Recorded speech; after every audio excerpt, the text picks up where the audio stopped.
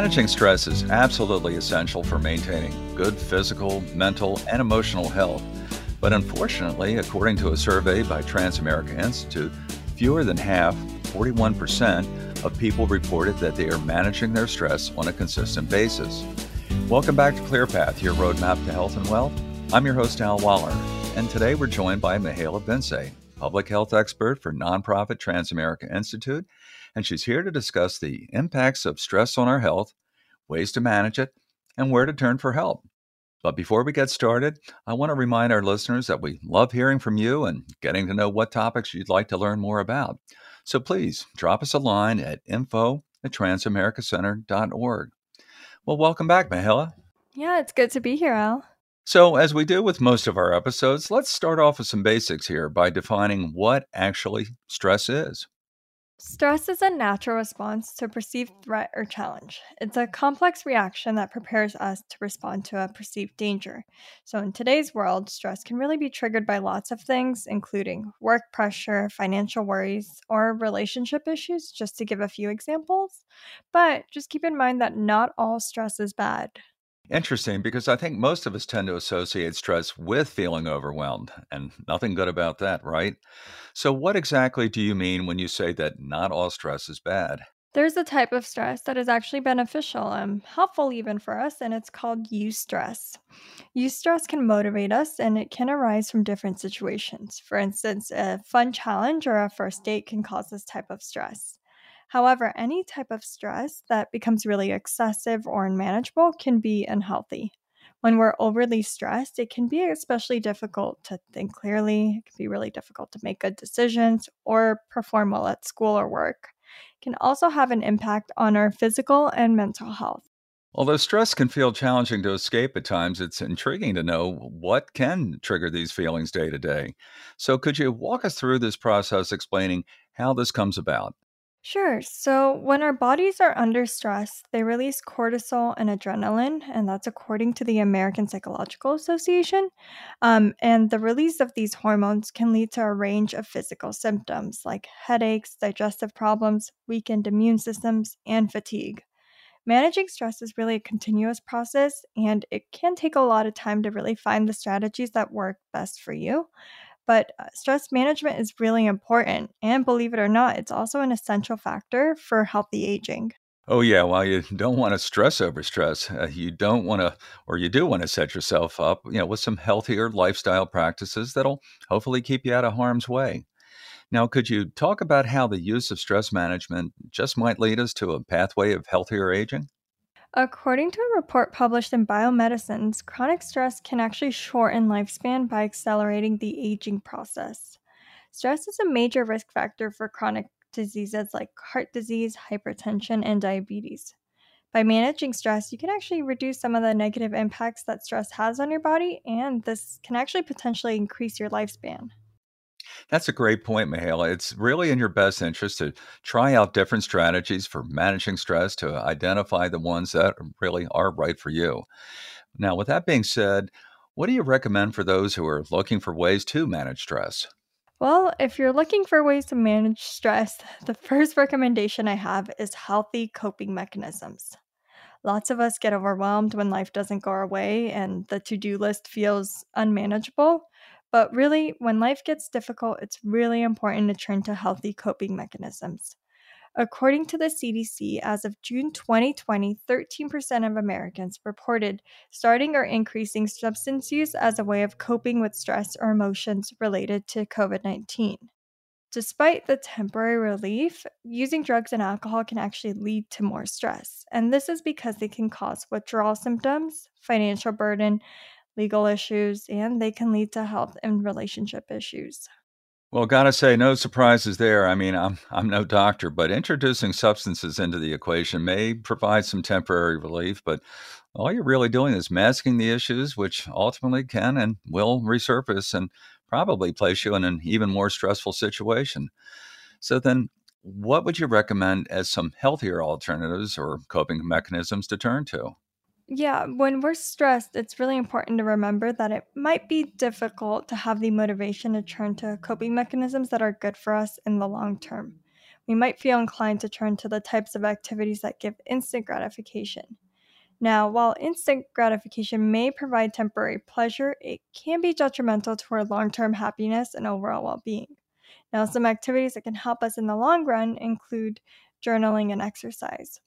Journaling, for instance, can really help us process and cope with stressful situations. Exercise, on the other hand, is another great option as regular physical activity can really help reduce stress by releasing endorphins, which are feel good chemicals in the brain. Oh, yeah. I love it when those endorphins kick in, especially after a run or workout when I've felt overwhelmed by some stressful situations. Now, what other methods have you got for us to help reduce the negative effects of stress? Some efforts might include practicing relaxation techniques that can help reduce stress, like meditation, deep breathing, or yoga. I think you're spot on with those options, Mihaela. To that point, would you mind providing maybe just a brief overview of each of these? Sure thing. So, for meditation, you want to find a quiet place to sit. Really close your eyes and focus on your breath. When thoughts do come up, and they will, just simply acknowledge them and then send your attention back to your breath. Yeah, that's a great one. I especially appreciate the idea of simply acknowledging our thoughts versus judging them, and then returning our focus back to our breath. Now, what about deep breathing? For deep breathing, simply take a deep breath in, hold it for a few seconds, and then slowly exhale out. Repeat this several times, focusing on your breath and really allowing your body to relax with each exhale. That works for me, and I think most would probably be surprised how well that does work. Now, let's turn to yoga. Could you briefly touch on that?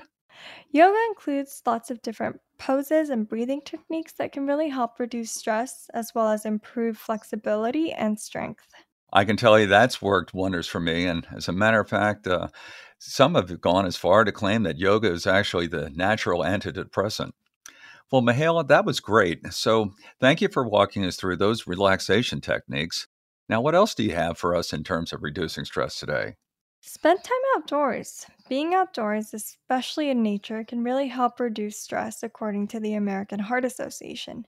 This is because spending time outside can really help provide a change of scenery and increase a sense of calm.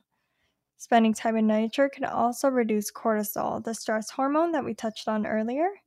It can also improve your mood as well as increase feelings of happiness and well being. Well, I can attest that an occasional change in scenery can provide, if you will, a geographical cure and aid in reducing stress. So, to recap here, we've identified exercise, journaling, relaxation techniques, and spending time in nature as some healthy ways to reduce stress.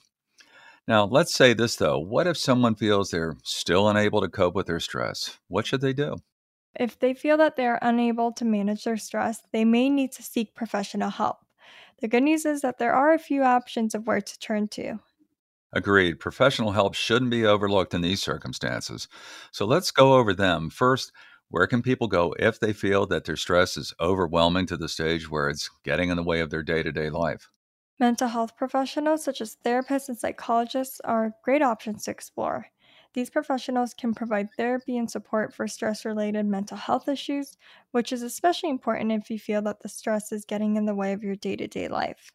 Many employers also offer EAPs or employee assistance programs, which provide counseling services and other resources for employees experiencing stress and other mental health concerns. True. Employee assistance programs or EAPs are especially important for employees who are looking for support regardless if the issues are work related or personal. Now, outside of EAPs, are there any other resources folks can turn to if they're having difficulties managing their stress? Community organizations such as religious organizations, nonprofits, and support groups can really help provide resources and support for stress related issues. Also, there are many online resources available for stress management and mental health support, including apps, websites, and online therapy services. Good to know. And in that vein, would you mind providing our listeners some apps or online therapy services that they could turn to? Sure, I think it's important to highlight some, so here are a few.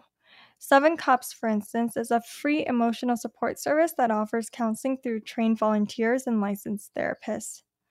Calm is an app which provides guided meditation and relaxation exercises to help reduce stress and improve sleep. And lastly, there's Happify, which offers science-based games designed to improve mood, reduce stress, as well as increase resilience. I really like the sounds of these, Mihaela, and I'm particularly intrigued by Happify and can't wait to find out what kind of games they offer. Now, I do have one final question. Earlier, you mentioned that stress can lead to physical symptoms in terms of, well, literally getting physically sick, and you're concerned that it might be related to stress. Well, what then? If you're experiencing physical symptoms of stress or if you're unsure if your stress is related to a medical condition, it's really important to talk to your doctor. They can provide an assessment and really help you determine the most appropriate course of action. Great insights today, Mihaela, so thank you. And just remember, seeking help for stress is a sign of strength. And if you find yourself confronting these circumstances, take heart and know there are a variety of resources available to help you manage and overcome stress, as Mihaela just noted. And if you'd like to check out any of the source materials mentioned today, visit transamericainstitute.org/podcast to review the episode's transcript. Also, if you have comments, feedback, or topic ideas, please reach out to info@transamericacenter.org. And don't forget to hit that subscribe button so that you won't miss an episode of ClearPath, your roadmap to health and wealth. Until the next time, I'm your host, Al Waller. Stay safe, be well, and thanks for listening.